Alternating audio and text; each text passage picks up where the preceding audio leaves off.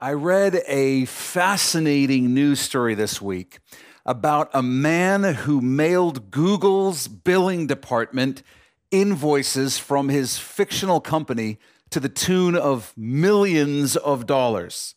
The company wasn't real, and neither were the services that he claimed to have provided. And here's the crazy part. Google paid him.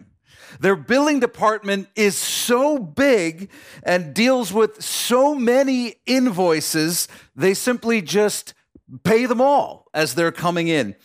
But after a few years, someone caught on to this and the man was arrested for fraud.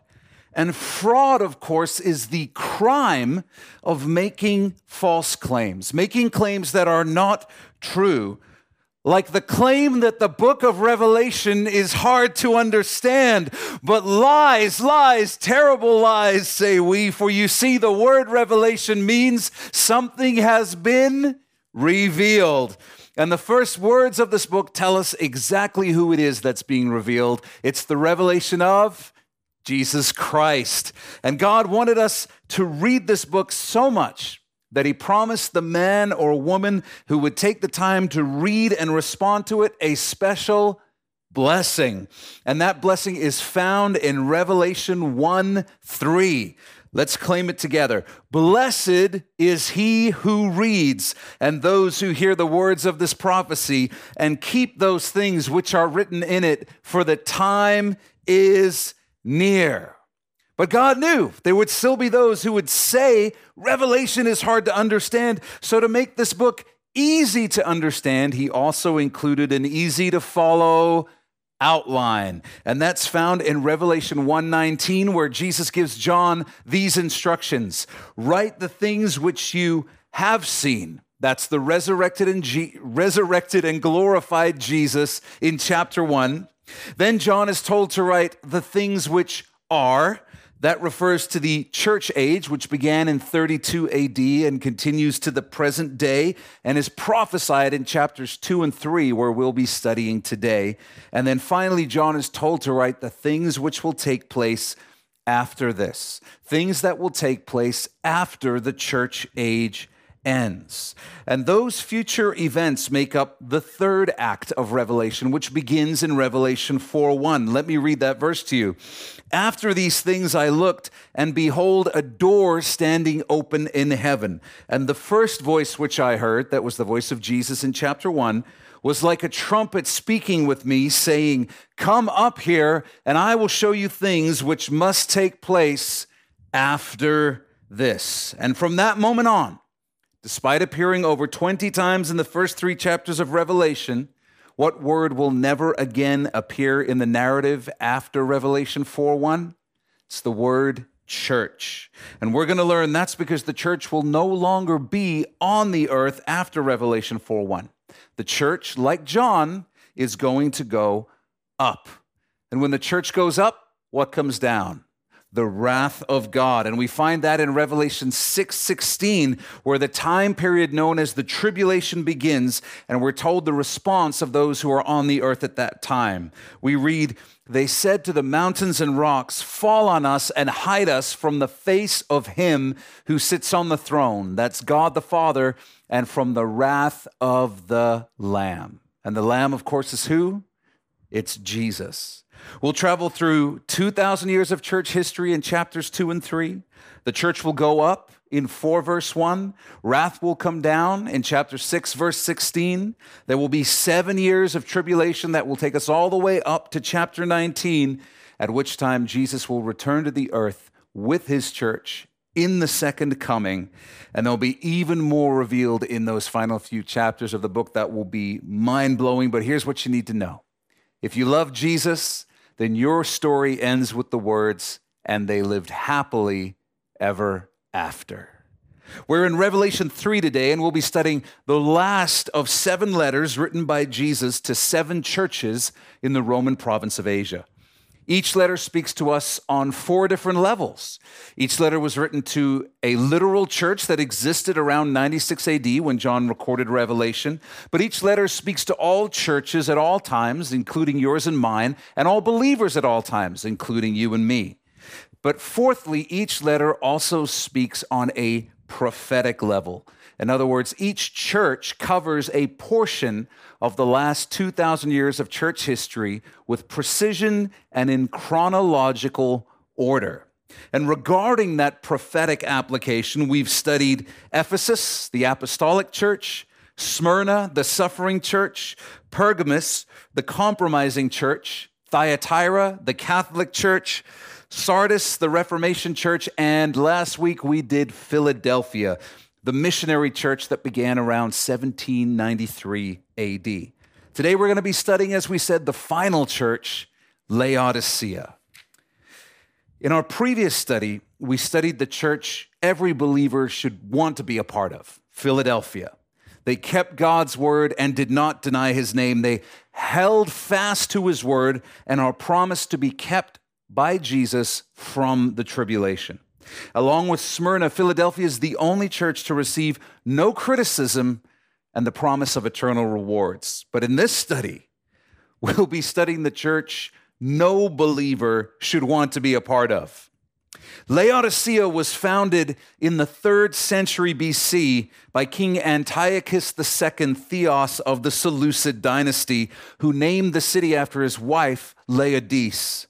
It was located on an important trade route from the east and served as a crossroads to other major cities in the region. This privileged location caused the city to rapidly prosper into the wealthiest city in Asia Minor around 96 AD. It was a center of commerce, banking, and even fashion. So prosperous and progressive was Laodicea that Rome granted it the rare status of a free city, allowing it to govern itself. The city hosted a large textiles industry renowned for its unique production of glossy black wool. The locals mastered the art of raising entire herds of black sheep. That's how trendy and edgy this place was. Their sheep were black. They were also famed for their medical center, which boasted the world's leading specialists in ophthalmology, the branch of medicine dealing with eye disorders.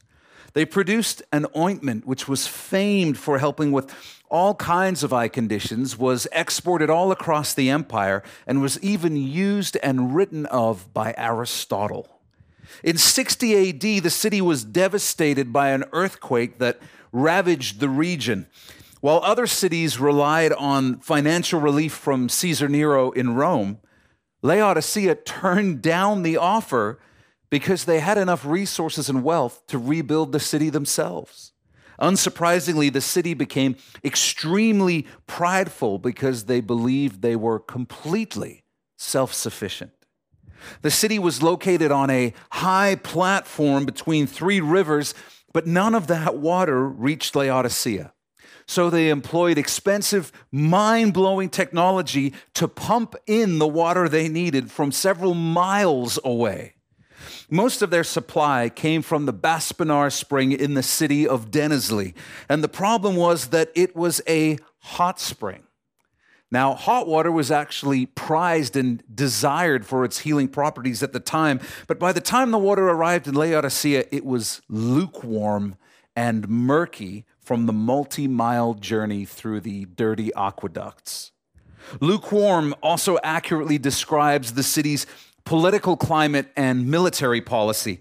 Their reliance on an external water supply meant their city was, for all intents and purposes, indefensible. So the city and its people survived by learning to be flexible, both politically and culturally. They were always willing to change to fit in with the dominant regional power. They wouldn't put up a fight or take any type of stand. They'd simply fall in line with the changing times. They were pragmatists who focused on being relevant, relatable, and accepting of whatever the current cultural expectations were. The approach worked well and allowed the Laodiceans to live comfortable lives through multiple significant political changes in the region.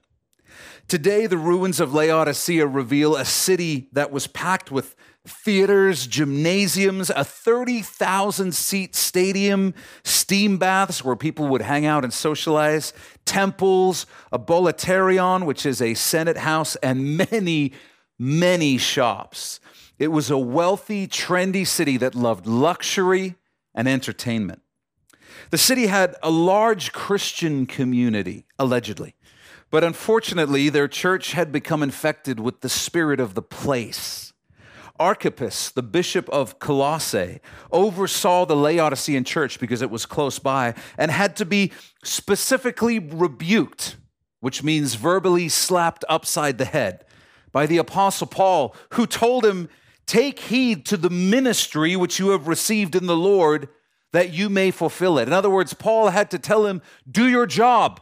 You're a Christian. You're an elder in the church. Act like it. Paul asked the church at Colossae to forward that letter to the church at Laodicea.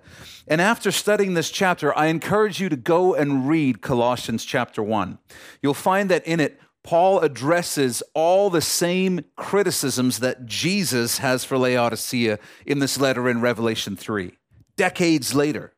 And it'll be obvious that despite Paul's rebuke of Archippus, things did not get better in Laodicea. Laodicea's issues around 96 AD were, for all intents and purposes, identical to her issues on the prophetic level, which will be the focus of this study. Prophetically, Laodicea will be the last of the 7 churches to emerge before Jesus comes for his church. The Laodicean church began between 1850 and 1900 and continues to exist today. She is best described as the lukewarm church. Write that down, the lukewarm church. When I say these 7 letters lay out 2,000 years of church history, keep in mind that this prophetic pattern could not be identified in the scriptures until most of it had already occurred. In other words, enough of the pattern had to manifest, it had to emerge in order for it to be observed and recognized as being a prophetic pattern. Earlier churches couldn't recognize the pattern, and also in part because they didn't have access to anywhere near the information and archaeology and historical resources that we've had access to over the past 100 or so years. What I find especially compelling, though, is that some theologians recognized this prophetic pattern in the 1800s, before it had all been fully revealed and come to pass. And using the prophetic pattern in chapters 2 and 3, these scholars were able to predict with stunning accuracy what would happen next in church history. In 1865, in the Philadelphia church age, a theologian named Joseph Seiss published 3 volumes of lectures on the apocalypse. In volume 1, he writes about the Laodicean church as something he was beginning to see, but that was primarily yet to come. After studying Revelation, the same text that you and I are studying right now, this is what Seiss believed the coming Laodicean church would look like. It is Laodicean, conformed in everything to the popular judgment and will, the extreme opposite of Nicolaitan. Instead of a church of domineering clericals, it is the church of the domineering mob, in which nothing may be safely preached except what the people are pleased to hear, in which the teachings of the pulpit are fashioned to the tastes of the pew, and the feelings of the individual override the enactments of legitimate authority. In other words, the feelings of the individual become more important than the authority of Scripture. It is lukewarm, nothing decided, partly hot and partly cold, divided between Christ and the world, not willing to give up pretension and claim to the heavenly, and yet clinging close to the earthy, having too much conscience to cast off the name of Christ, and too much love for the world to take a firm and honest stand entirely on his side. Seiss described a future where pastors wouldn't ask, what do my people need to hear? But rather, what do my people want to hear? a time when pastors would select their sermon content based upon the felt needs of the congregation, and cultural approval would become the highest priority of the church service. In the prophetic layer of the letter to Laodicea, Seiss foresaw the seeker-sensitive movement more than a century before it arrived. The Apostle Paul actually did even better, though, calling it more than 1,800 years beforehand and describing it like this in 2 Timothy 4, 2-4. For a time is coming when people will no longer listen to sound and wholesome teaching. They will follow their own desires and will look for teachers who will tell them whatever their itching ears want to hear. They will reject the truth and chase after myths. Modern church growth theory says that if you want to grow a church, you shouldn't teach too much of the Bible because people don't want to hear that. Rather, teach on something positive that everyone wants to hear about, like love or self-esteem or chasing your dreams, and then throw in a few verses to vaguely tie it in. That's what people really want. The key is to figure out what people are interested in, and then it's not rocket science. Just give them what they want.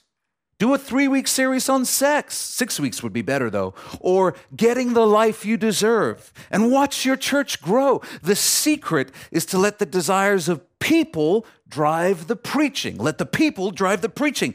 And you don't need to take my word that this is happening. If you live in North America, then you probably live within an hour of one or more churches who fit the description I just shared. And they're probably packed. The way many evaluate the health of a church sounds something like this. If the church is growing and the people are having a good time, then whatever that church is doing must be good.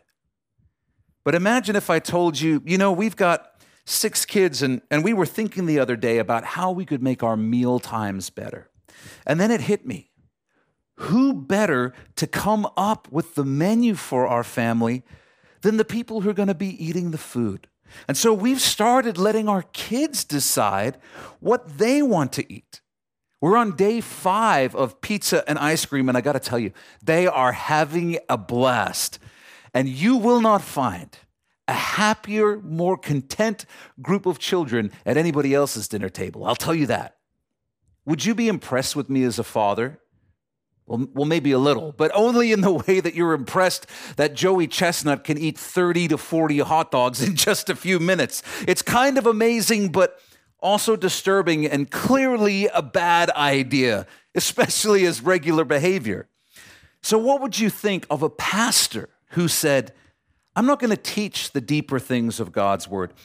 I'm not going to touch the difficult truths of Scripture. I'm committed to sticking with whatever you want to talk about and whatever makes you feel good.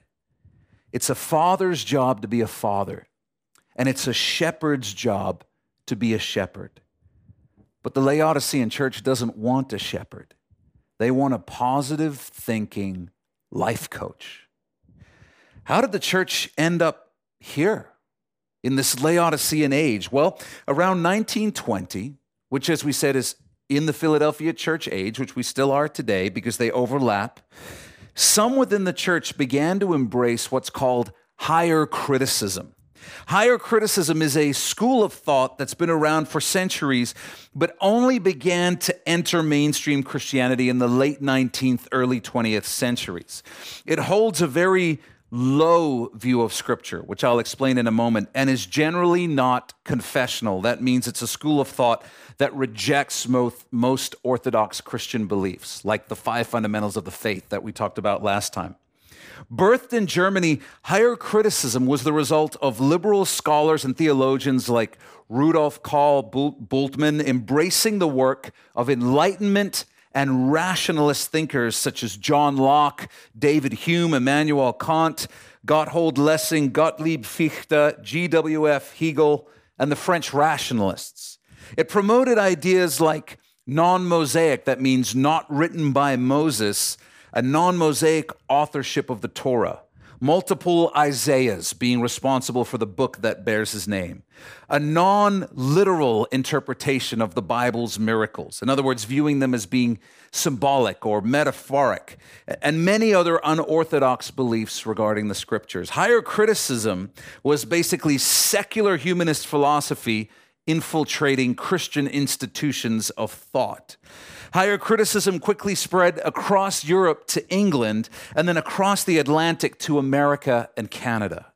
And as modernism came to cultural prominence in the 1930s, seminaries, Bible colleges, and churches became caught up in this seemingly enlightened cultural movement.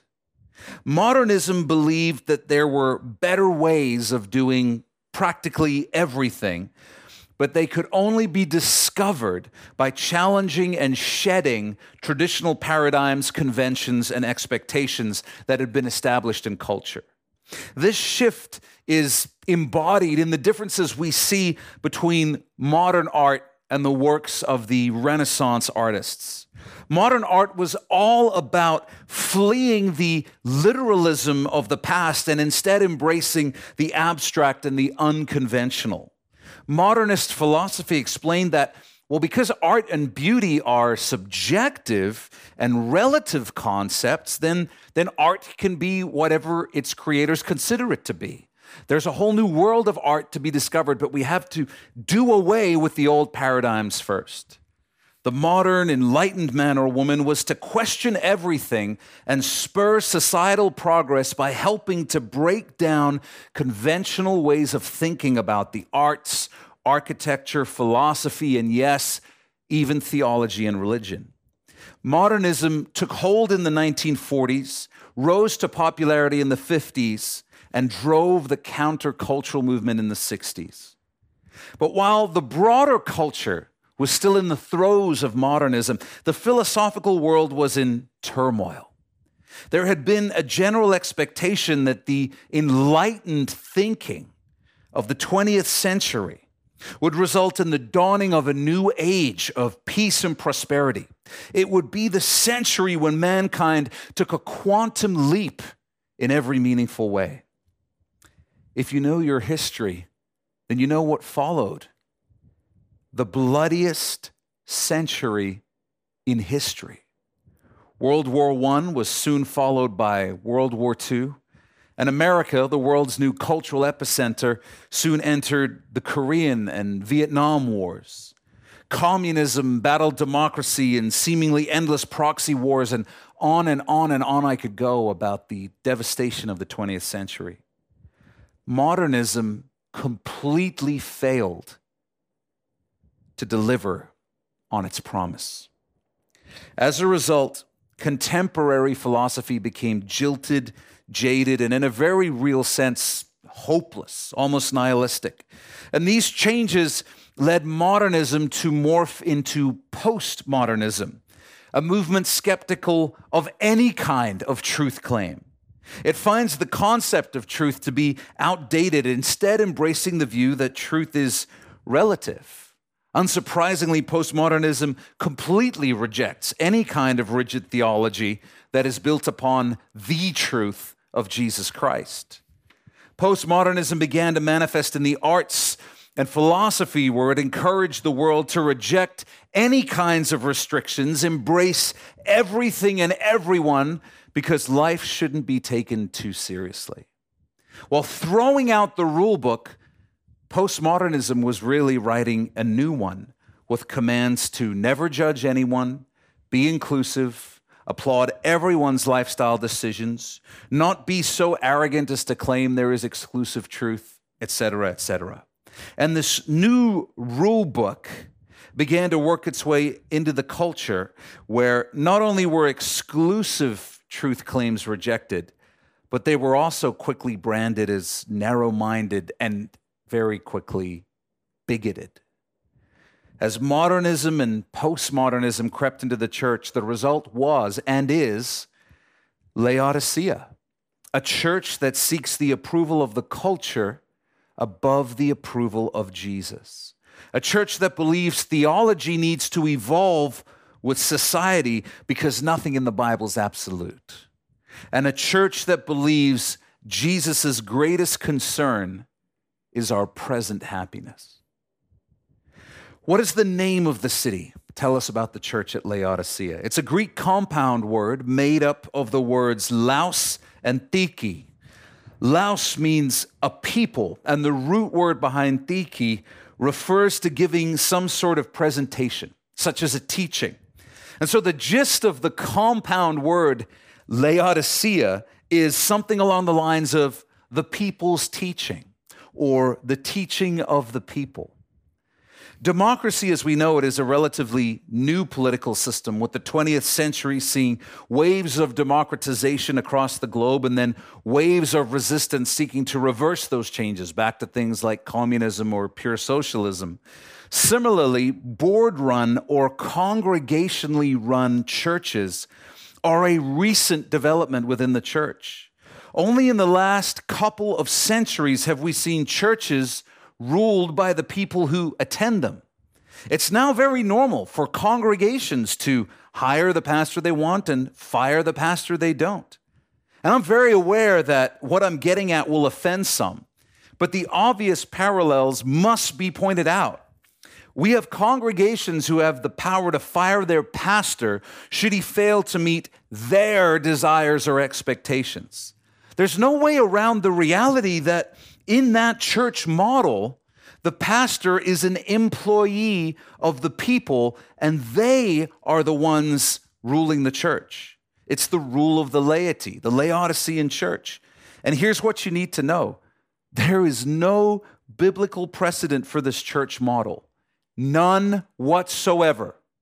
In the Old Testament, nothing good ever comes from God's people wanting to rule themselves. It's always disastrous.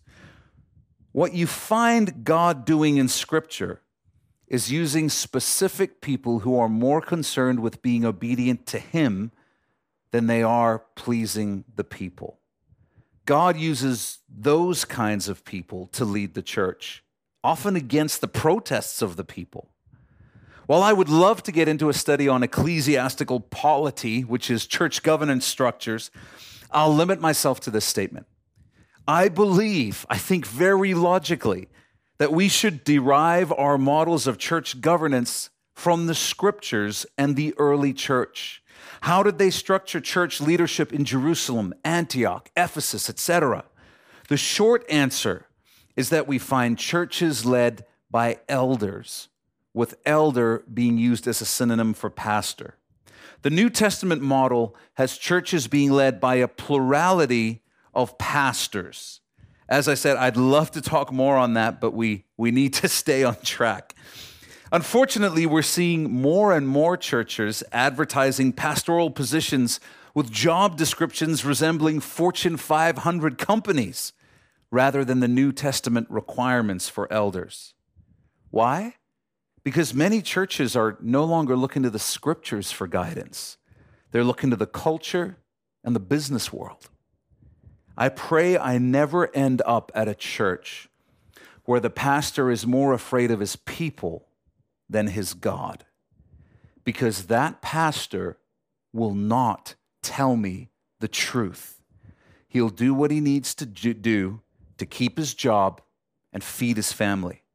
And that's not a recipe for a healthy church. It's like seeing a doctor who only gets paid if he gives his patients good news. So he doesn't end up helping anybody. Sadly, that was and is the situation in the church of the Laodiceans. Well, after that incredibly long intro, let's dive into the text at Revelation 3:14. And to the angel, or to the pastor of the church of the Laodiceans, underline that phrase, of the Laodiceans, write. If you look back at the other 6 churches, you'll notice that their letters are all addressed relative to their city. Each letter begins with, to the angel of the church in blank, or the angel of the church of blank, and then referencing the city. Laodicea is the only letter that instead references the people, the church of the Laodiceans. And that's because while Jesus is supposed to be the leader of this church, he's not the leader of this church. In fact, we'll discover that Jesus is not even in this church. Jesus goes on and says, "These things says the Amen, the faithful and true witness, the beginning of the creation of God." Based on the title Jesus uses for himself here, it appears there are three things the Laodiceans need to remember. Firstly, write this down. Jesus is the Amen, meaning he is truth incarnate. He is truth incarnate. Amen means firm, trustworthy, surely, so be it, verily. When you're reading John's gospel and Jesus prefaces a statement with the phrase, verily, verily, or most assuredly, what he actually said was, amen, amen. He was saying, what I'm about to tell you is the truth. This is the only place in Scripture where amen is used as a title. Jesus is claiming to be the embodiment of absolute truth, meaning the assessment of this church he's about to share is truthful. Prophetically, Laodicea has forgotten even the concept of absolute truth. When on the earth as a man, Jesus dismissed all notions of pluralism and relativism by claiming to be the exclusive path to God, saying, I am the way, the truth, and the life. No one comes to the Father except through me. Referring to himself again as the truth, Jesus also said, you shall know the truth, and the truth shall make you free. Secondly, this church needs to be reminded that Jesus is the faithful and true witness. Write this down. He is the martyr. He is the martyr. The word witness is the Greek word martis, from which we derive our word martyr. Laodicea needs to remember that Jesus became a martyr for them when he gave up his blood and life on the cross to save them and bring them into the family of God. In both 96 AD and prophetically in the present day, this church had and has departed from the belief that we need Jesus to save us from our sins. And they've instead embraced ideas like pluralism, which rejects the truth of John 14:6 and teaches many different paths to God. In the Laodicean church of our time, I believe this refers to the church that doesn't want to talk about things like the cross, the blood of Jesus, and the fact that Jesus died for us, because the sacrifice of Jesus innately demands, as the hymnist Isaac Watts wrote, my soul, my life, my all. Laodiceans have no interest in a gospel that may have a personal cost. But Jesus was always very upfront about the cost of following him, openly teaching things like, whoever desires to save his life will lose it, but whoever loses his life for my sake and the gospel's will save it. We can only receive salvation because Jesus gave his life for us. And as we receive his gift of eternal life, we relinquish ownership of our lives. Jesus comes into our lives as king. We get off the throne and ask him to take it because the Bible tells us we were bought at a price. And as Jesus directs our lives through his Spirit, he leads us and calls us to live like he did, which sometimes leads us to be treated as he was. Unsurprisingly, not everyone wants to hear that kind of talk. That's why we don't see verses like 2 Timothy 3:12 on coffee mugs or bumper stickers. It says, all who desire to live godly in Christ Jesus will suffer persecution. That's not a fun verse. But apparently the Laodiceans need to be reminded of all this. Perhaps because subjects like martyrdom, suffering, and sacrifice are hard to fit in when all you're preaching is earthly victory, prosperity, abundance, and positivity. You can't talk about the cross without talking about sin. And you can't talk about sin without talking about a standard of truth and righteousness which we fail to meet. And that can seem judgmental to some. The conviction of the gospel can make people feel bad and realize they desperately need saving. So wouldn't it be better if we just talked about 5 reasons God loves you just the way you are? I can sense some of you yelling at me, Jeff, the horse is dead. You can stop beating it now.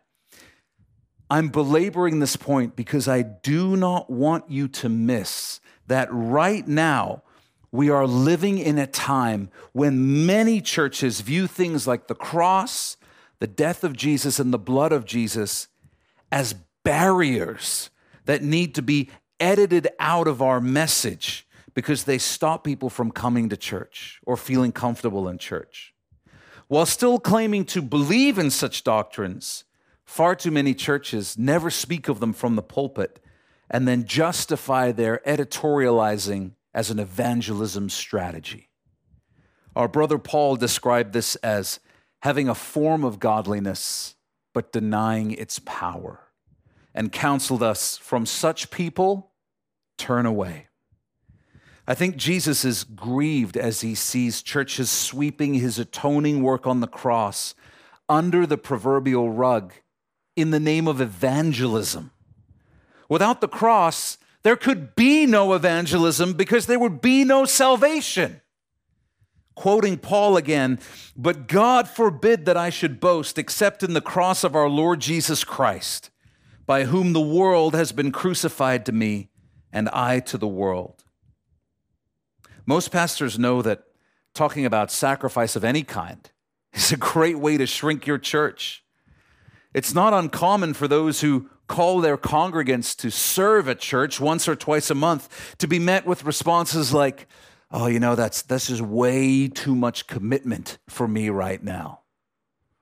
3 hours on a Sunday when I'm already going to church once a month, it's too much commitment for me. And yet when those same congregants hear their child's sports coaches say, games are on weekends, there will be 2 practices per week and whatever else I feel is needed, they'll nod their head and respond, hey, listen, it makes sense. Seems reasonable. People got to understand there's a commitment involved here. In our first world churches, a regular church attender is defined as someone who attends once every 6 weeks. When Christians learn about trusting the Lord with their finances, they're often shocked and sometimes accuse the church of being out to steal their money. And yet those same Christians can be found signing up for credit cards with an 18% interest rate or worse because it seems like a good deal.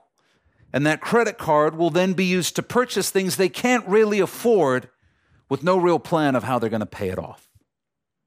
In many cities, Christians church shop. They look for a church that makes them feel good, has a musical style they like, has a children's ministry with that wow factor, the recreational programs they want, and checks everything else on the wish list. Many won't even consider questions like, does this church teach the Bible? Which church do you want me to join, Jesus? What needs could I help meet at this church? To these Laodiceans who aren't thinking service, but rather serve us, Jesus says, remember, I didn't come to be served. I came to serve and to give my life as a ransom for many. But Laodicea doesn't want to hear it. Thirdly, this church needs to be reminded that Jesus is the beginning of the creation of God, the origin of the creation of God. Write this down. He's the creator. As I just said, that's the literal translation. He is the origin of the creation of God. Around 96 AD, Laodicea had likely bought into a heretical Gnostic teaching that Jesus was a created being, a teaching that thrives in many cults to this day. Paul had to set the Colossians straight on this issue too, and so he stated the truth as plainly as possible. For by him, by Jesus, all things were created that are in heaven and that are on earth, visible and invisible, whether thrones or dominions or principalities or powers, all things were created through him and for him. And he is before all things, and in him all things consist. Inspired by the Holy Spirit, John felt this issue was so important that his gospel opens with these 3 verses, referring here to Jesus by the title of the Word. In the beginning was the Word, and the Word was with God, and the Word was God. He was in the beginning with God. All things were made through him, and without him, nothing was made that was made. Prophetically, the Laodicean church doesn't seem to struggle with the heresy that Jesus is a created being, but they do seem to struggle with another heresy related to creation. The belief that Jesus created the universe from nothing, including the first fully formed man and woman. For the first time in church history, the past several decades have seen many believers, churches, and even denominations embrace teachings that seek to credit Jesus with the bare minimum regarding creation. Bombarded by cultural pressures, many have embraced theistic evolution, the belief that God created the biological building blocks of humanity and then handed them over to natural processes which ran their course, bringing us to where we are today. There are many excellent books by Christian scientists and biologists that do a far better job explaining the problems with theistic and neo-Darwinian evolution than I ever could. So I'm not going to even try and speak to those issues at length here and now. But I will say this.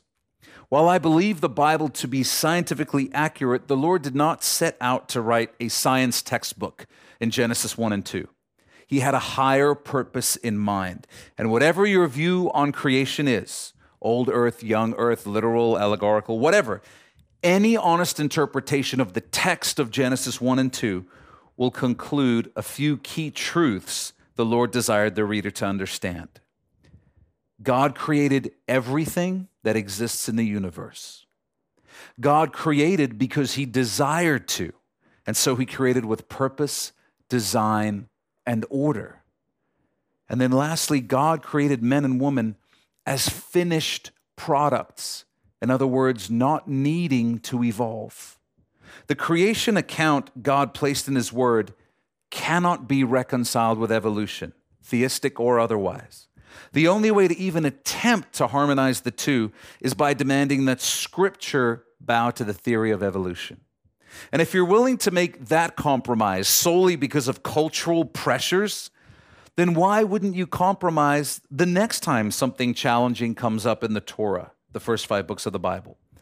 And if you can't really trust the Torah's key statements, then how can you trust the rest of the Old Testament, which is built upon the Torah? Suddenly you're left questioning whether you can trust anything in the Bible as absolute truth, including the resurrection and the gospel message. Jesus believes that his church cannot be confused about who he is as revealed in Genesis 1 and 2. It's such a big deal to him that he takes time to specifically remind the church of the Laodiceans that he is the creator. Now let's get into Laodicea's report card. Verse 15, he says, I know your works. The lifestyle of the Laodiceans exposed their true spiritual condition, as it does all of us. As the Epistle of James explains, we're not saved by our works.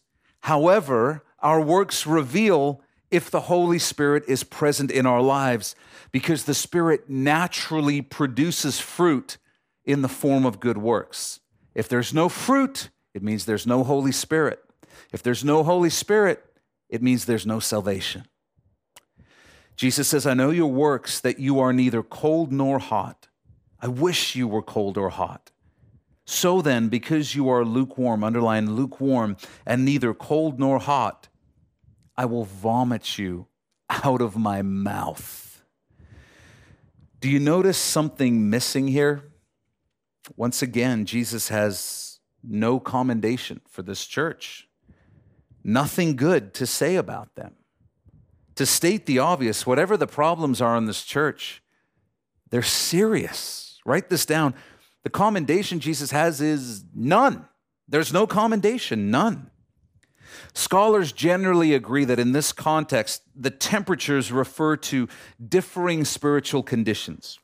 Cold refers to those who are not saved, while hot refers to those who are and are producing the fruit of good works as evidence of their conversion. But Jesus doesn't call the Laodiceans hot or cold. He calls them lukewarm. a spiritual condition so repulsive it elicits the equivalent of an involuntary gag reflex. At this point, I feel a little more detail may be helpful. The idea behind the word vomit, whatever words your Bible uses, is really to spew.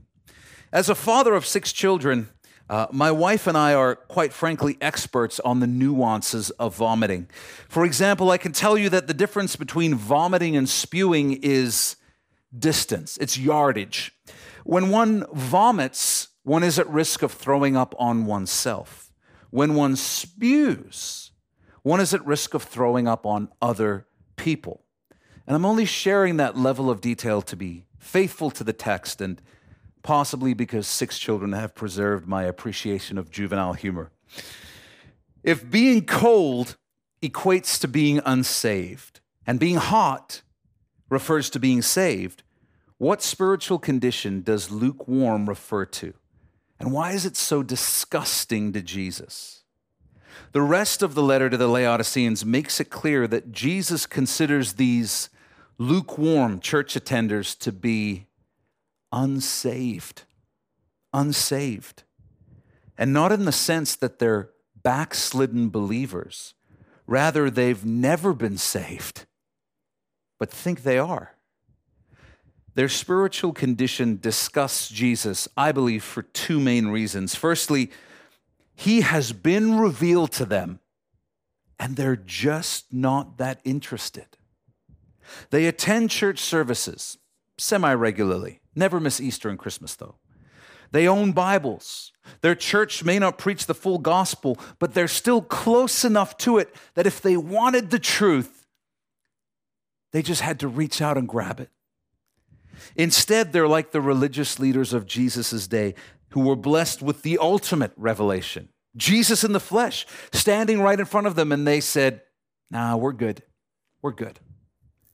In Matthew 7:24 through 27, Jesus put it like this: "Whoever hears these sayings of mine and does them, I will liken him to a wise man who built his house on the rock.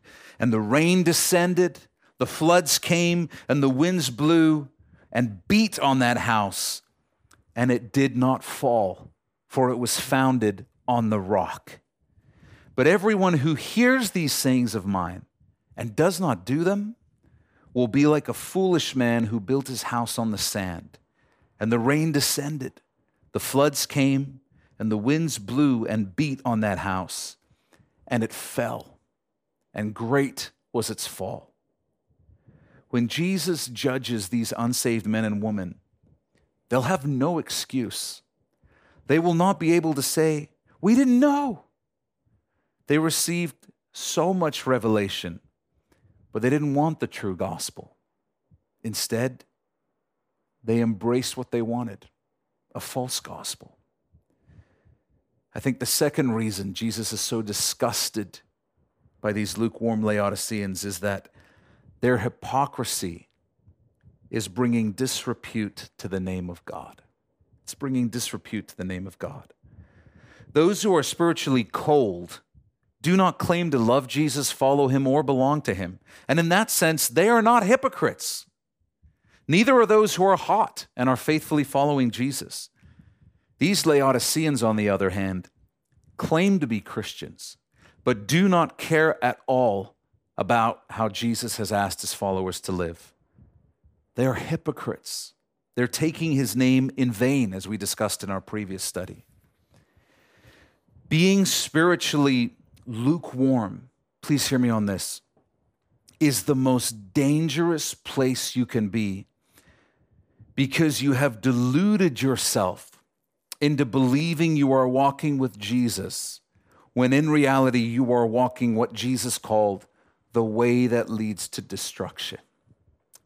A man will not take medicine if he does not believe he is sick. An addict will not overcome their addiction if they believe it's not a problem. And a sinner will not be saved if they believe themselves to be already righteous. Such was the disastrous spiritual condition of the religious leaders who rejected Jesus. To grasp the seriousness of the lukewarm man or woman's condition, we must understand that they are the ones Jesus is speaking of when he prophesied regarding the day of judgment. Many will say to me in that day, Lord, Lord, have we not prophesied in your name, cast out demons in your name, and done many wonders in your name? And then I will declare to them, I never knew you. I never knew you. Depart from me. The Corinthian church took a very modern approach to a lukewarm man in their congregation who was unrepentantly living in sin. They showed him grace by letting his sin slide and congratulated one another for being such a gracious congregation. When Paul heard about this, he sent these instructions. In the name of our Lord Jesus Christ, when you are gathered together along with my spirit, with the power of our Lord Jesus Christ, deliver such a one to Satan for the destruction of the flesh, that his spirit may be saved in the day of the Lord Jesus. In other words, kick him out of the church because you are allowing him to believe that he is saved and right with God when there is no evidence of salvation in his life. And before a man can be saved, he must be realized that he is lost. That's how serious the lukewarm condition is. It's life and death. And allowing someone who is destined for hell to believe they are destined for heaven is not love. It's not grace. It's selfishness and deception. Paul confronted the Corinthians just as Jesus is confronting the Laodiceans. In love. In love. Make a note of this. A lukewarm spiritual condition is disgusting to Jesus and deadly to the one who indulges it. A lukewarm spiritual condition is disgusting to Jesus and deadly to the one who indulges it. We don't have time to study it today, but I encourage you to find some time this week to read Matthew 22, verses 1 through 14, where Jesus teaches the parable of the wedding feast. Find the lukewarm believer in that parable. Find the tribulation. Find the marriage supper of the Lamb. There's much to be discovered there. Just as the hot water pumped from Denizli became lukewarm as it traveled several miles through the aqueducts, this church had taken on the spiritual temperature of the world around it. They had been so influenced by the culture that they were practically indistinguishable from the culture.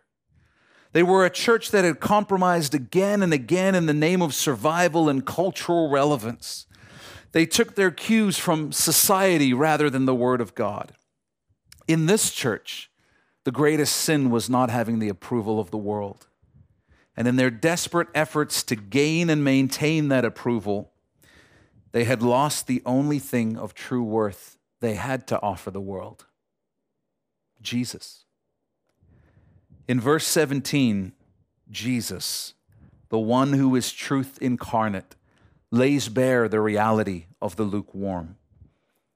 Because you say, I am rich, have become wealthy, and have need of nothing, and do not know that you are wretched, miserable, poor, blind, and naked. This is a shock to the Laodiceans because they thought they were all good. The truth was they had built a gospel and a church to themselves, not the Lord Jesus. In the original Greek, the word wretched appears only one other place in the New Testament. It's in Romans 7:24, where Paul exclaims, "O wretched man that I am, who will deliver me from this body of death?" Jesus is writing this letter to elicit that same reaction from the Laodiceans, that he might offer them the same answer he offered Paul: salvation through his blood. Now, this might shock you, but I actually believe God does want you to be healthy, wealthy, and happy. Because what's the alternative? Believing in a God who wants us to be sick, poor, and miserable? That's not the Father's heart. The issue is that our Heavenly Father has an even greater, even better goal for each of us than health, wealth, and happiness. And that goal is making us more like his son, Jesus. I believe our Father blesses us as much as he can until it gets in the way of us becoming more like Jesus. I believe God would make us all billionaires if the truth wasn't that almost all of us would immediately stop depending on him and walking by faith if he did. Because wealth tends to produce a delusional sense of self-sufficiency in our hearts, like the Laodiceans, producing the exact opposite of the character God said would be blessed in the Sermon on the Mount. Making us more like Jesus is the greatest blessing that God can work in our lives, and it's the one that will benefit us for all eternity. But Laodicea was and is all about the here and now. And so they don't want to hear about those pesky teachings of Jesus where he promises that we'll have trouble in this life. The text makes it clear that this church was into wealth, and they were a wealthy church. Like the Pharisees of Jesus' day, their wealth was associated with God's approval. In other words, they looked at each other and said, look at how all our needs are met. Look at how wealthy we are. God must be blessing us. He must approve of us. And it gave them a false sense of spiritual security and righteousness that blinded them to their true condition. We can easily deduce that on a prophetic level, the Laodicean church today must primarily exist in first world countries where a relatively high level of wealth is enjoyed. You and I live in the wealthiest period of church history the world has ever known. If you live in a first world country, then you enjoy daily luxuries most of the rest of the world can't even fathom. If your household brought in $32,400 American or more in the year 2019, you were in the top 1% of the world's earners. Suffice it to say, the Laodicean church isn't in Iran, Ethiopia, or China. It's in places like America, Canada, and Europe. What a contrast this is to the suffering church at Smyrna. They viewed themselves as impoverished, but Jesus said, from my perspective, you're rich. The Laodiceans viewed themselves as rich, but Jesus said, from my perspective, you're impoverished. Laodicea lost sight of the fact that the church exists first and foremost for Jesus. Instead, they had begun to believe that Jesus and the church existed for them. The belief that God cares more about your comfort than your character fits under the umbrella of the term the prosperity gospel. Perhaps you've seen its advocates on TV. They're usually preaching some form of a message in which God is a glorified genie who exists to fulfill your earthly dreams, passions, and desires. Name it and claim it. Blab it and grab it. Believe and receive. You'd think pastors who teach such things would not be mentioned in the scriptures, but they are. In fact, we just read about them. You say, I am rich, have become wealthy, and have need of nothing. Those who espouse the prosperity gospel tell their followers to literally confess such statements by faith as a means of manifesting wealth. But Jesus says to them, you do not know that you are wretched, miserable, poor, blind, and naked. Now, for clarity's sake, let me say that I believe we are called by God's word to speak in faith. But here's the caveat. We are called to speak in faith by agreeing with God's word. We are not to simply speak our own fleshly desires into the ether and expect God to immediately go to work manifesting our desires. Jesus is so gracious. His words have the power to open our eyes even when we're blind. If you're reading this and you're thinking, Jeff, I'm wondering if I'm Laodicean. What do I do?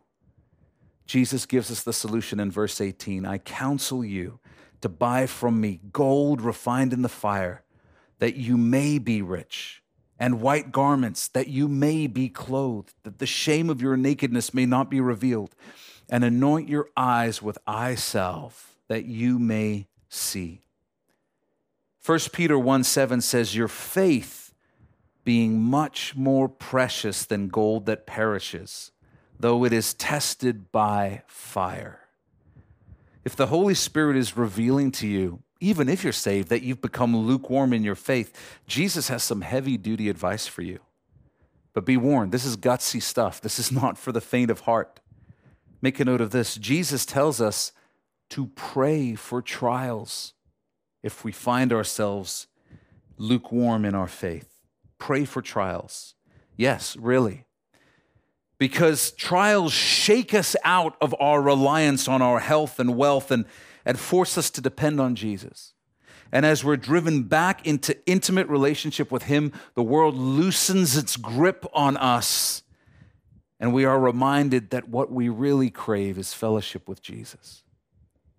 The crisis of being lukewarm is more serious than any difficulty found in any trial. Far better to be on fire for Jesus in a season of difficult than lukewarm about Jesus in a season of comfort. If your faith is lukewarm, I believe that Jesus would say to you, I counsel you to buy from me gold refined in the fire, that you may be rich.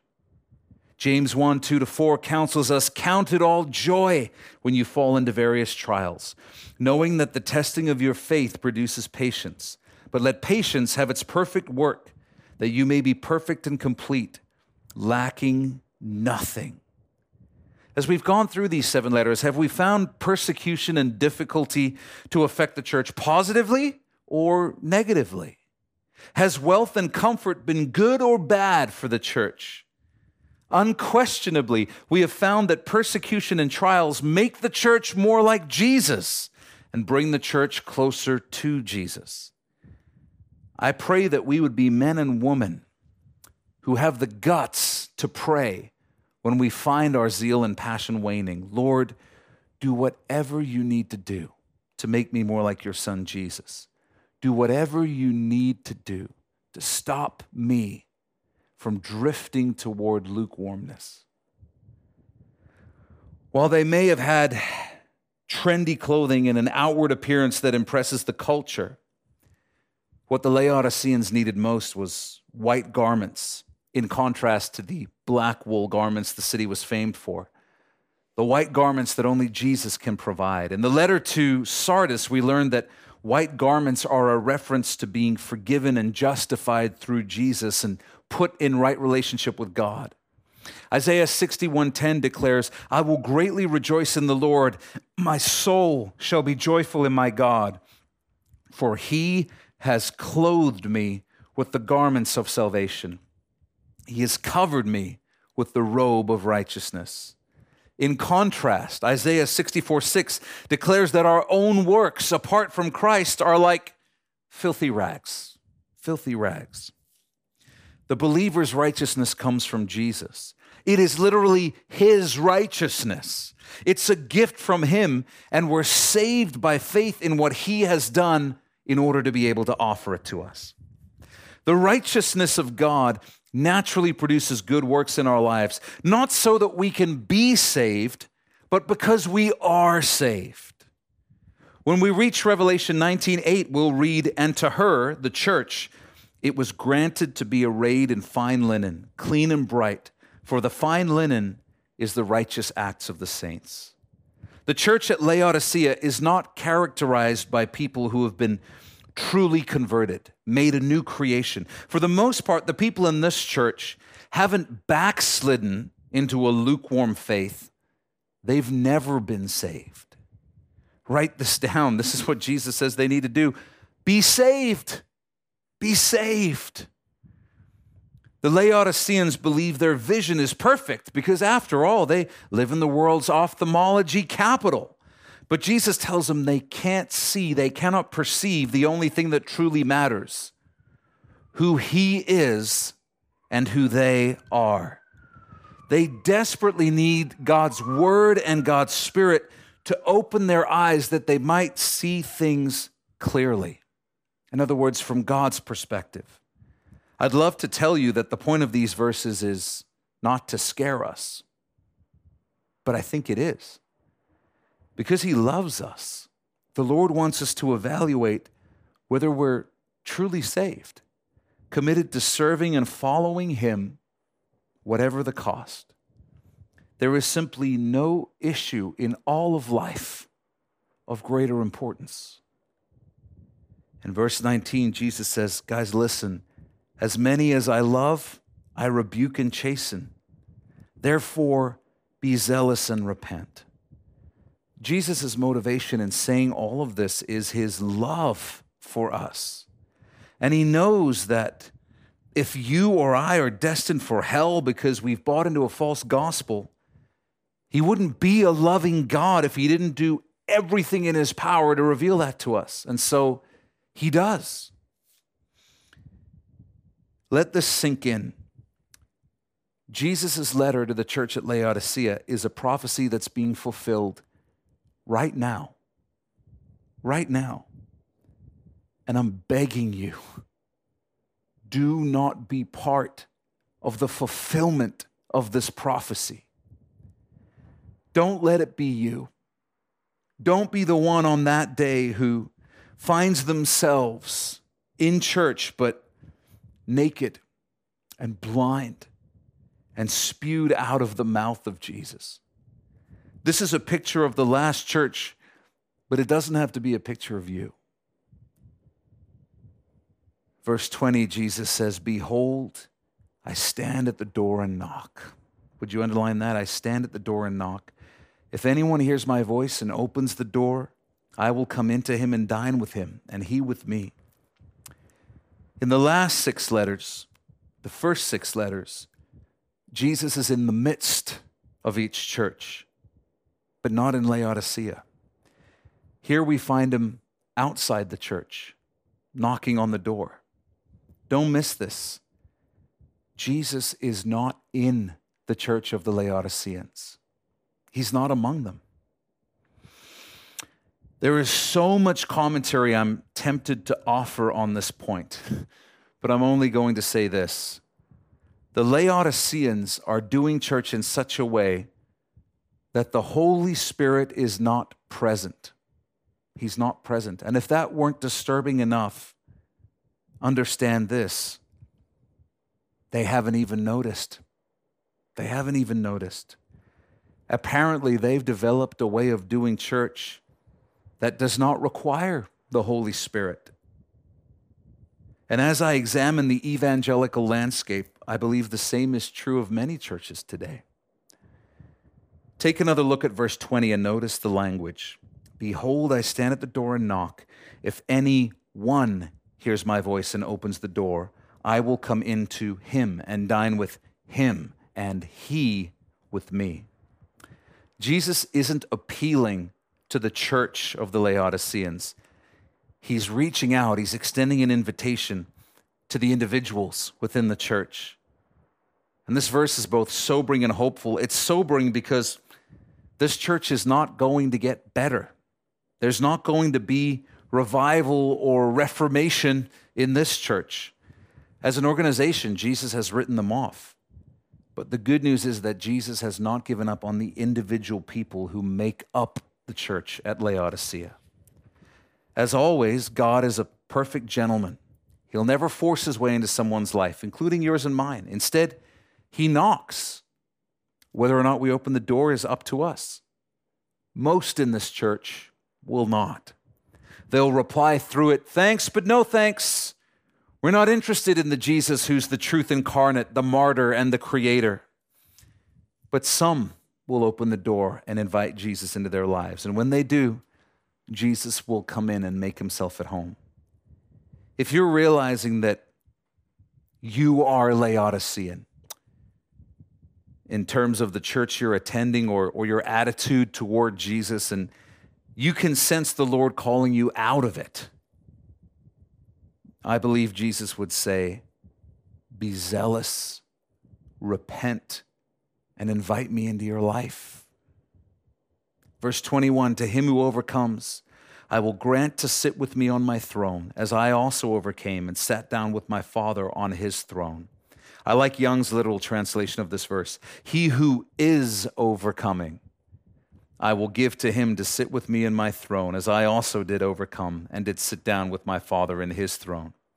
In this context, the overcomer is the believer who doesn't give in to the self-serving gospel of comfort being preached by Laodicea, who cares more about the truth than finding a church that teaches what their flesh wants to hear and has truly given their life to Jesus. They understand that they are not their own, and they're all in on following Jesus, regardless of the cost. That's the overcomer. The church at Laodicea is preaching a false gospel of prosperity that appeals to fleshly desires for comfort, status, wealth, and power. It's not a coincidence. Jesus promises the overcomer all of that, but in eternity, where it actually matters and lasts forever. Read verse 21 again slowly. What Jesus promises the overcomer is unbelievable. In the Young's literal, he says, "He who is overcoming, I will give to him to sit with me in my throne, as I also did overcome and did sit down with my Father in his throne." So write this down. Jesus promises this type of overcomer, they will reign with him in the ages to come. They will reign with him in the ages to come. It's a promise so incredible, it sounds almost blasphemous, but it's not. It's the heart of God for us as his people. The more accurate present tense in Young's literal translation also tells us that some will be actively overcoming when Jesus comes for his church. And we're going to tie all that together in our next study. After reading all 7 letters, we've heard Jesus give 7 different promises to the overcomer. And if you're like me, you want to be an overcomer. So let me encourage you with something John wrote about what it means to be an overcomer, about who the overcomer is. It's on your outline. John said, "For whatever is born of God," in other words, whoever is born again, overcomes the world. And this is the victory that has overcome the world, our faith. Who is he who overcomes the world? But he who believes that Jesus is the Son of God. If you're born again, if you've placed your faith in Jesus as Lord and Savior, then you are and will be an overcomer wherever life takes you. As with all the Christian life, being an overcomer isn't about anything we can do or anything we can stir up within ourselves. It's Jesus who in us and through us, by his Spirit, empowers us to live as overcomers, declares us to be more than conquerors through him. We offer ourselves to Jesus completely, and he makes us overcomers. So if you're a believer, you are an overcomer. Verse 22, "He who has an ear, let him hear what the Spirit says to the churches." I'm going to close with these questions in reflection. Does Jesus have to remind you that he is the creator? It's been well said that if you can believe Genesis 1:1, you'll have no problem with the rest of the Bible. And that opening verse declares, "In the beginning, God created the heavens and the earth." If you'd like to further your understanding of the intellectual evidence for Christianity, I recommend following the ministries of apologists like William Lane Craig, Frank Turek, and J. Warner Wallace. Perhaps you've begun to doubt God's creator credentials because you don't want to sound like a simpleton in front of your friends, coworkers, family, etc. Like you, I like it when people consider me to be a reasonably intelligent individual. When I get into gospel-related conversations, I do my best to come across as thoughtful. But if you're a Christian, sooner or later, you're going to discover that there's not always a perfect answer that lets you preserve your dignity and worldly reputation, but also be faithful to Jesus. You're going to run into people who will think you're a fool and or bigot for believing what the Bible teaches. Regardless of how gracious or articulate your explanations are, when that happens, we're faced with the choice to either offend people or offend God. Let me encourage you here and now that when faced with that decision, you should choose to offend people rather than your Creator. Follow Jesus, no matter the cost, big or small. Are you lukewarm? Are you drifting away from Jesus into complacency? Are you open to going through a trial if it brings you back into closeness with Jesus? Then make your prayer today, Make me more like you, Jesus. Whatever it takes, do it, Lord. Jesus lived under the specter of his looming crucifixion, and yet his word tells us that he was anointed with the oil of gladness more than all his fellows. We need God to work in us even more than we need him to work on our circumstances. Let me ask you, if Jesus is your greatest passion, does anybody else know that? Because if he is, he'll show up in every area of your life, your relationships, family, finances, work, service, all of it. Does that describe your life, or would people be surprised if you told them Jesus is the center of your life? Go all in on following Jesus. Put him first in everything. Don't block him out of certain areas of your life, and in so doing, lay the groundwork for a slow and steady descent into a lukewarm faith. Take responsibility for your own spiritual growth. Find a way to get in the Word daily. Get involved with your church and the life of the body. Don't be a once every 6 weeks church attender. Don't be somebody who blows the dust off your Bible on Sundays. Be zealous. And then lastly, I would be remiss if I did not ask anyone studying this text with us today to stop and make sure, absolutely sure, that you really are saved, that you really are born again. I'm not asking if you're perfect. I'm asking if there is evidence in your life, the fruit of the Spirit in your life, that a change has taken place because of Jesus. The church of the Laodiceans is full of people who think they're saved, but their lives prove nothing's really changed. They're still living for themselves and not for the Lord. I pray that none of us would so delude ourselves. I pray that we've all opened the door and let Jesus into our whole lives. And if you haven't, do it now. Remember these words of Jesus. If anyone hears my voice and opens the door, I will come into him and dine with him, and he with me. Chapter 4 will begin with the words, after these things. It might interest you to know that the Greek used there is the phrase metatauta. As chapter 3 comes to an end, so does the church age, and something new is about to begin. We'll talk about that more in our study next time, which you absolutely do not want to miss. Would you bow your head and close your eyes? Let's pray together.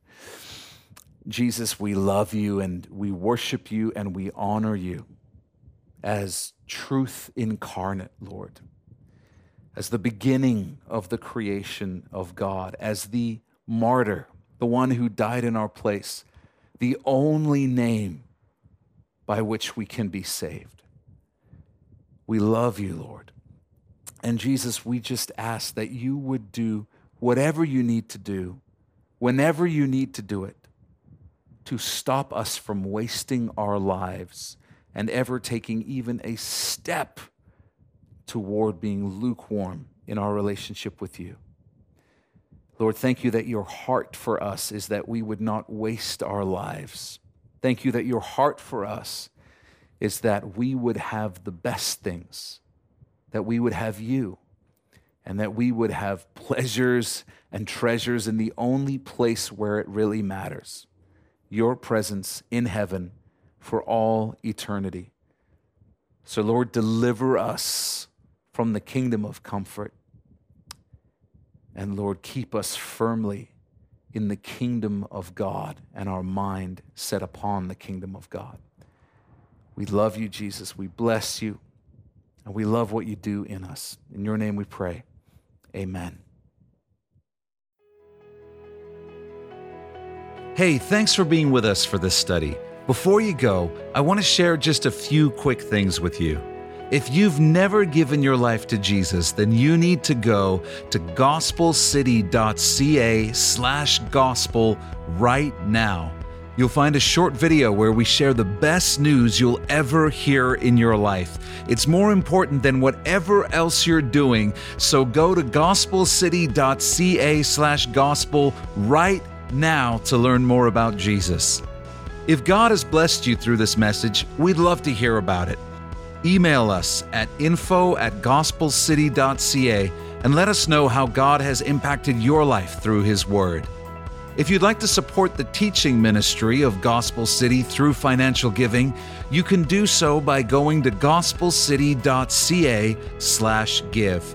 And finally, I want to invite you to follow us on Facebook, Instagram, and Twitter for updates and encouragements throughout the week. And you can find all those links in the top right corner of our website. We love you, Uppercase C Church. Be blessed.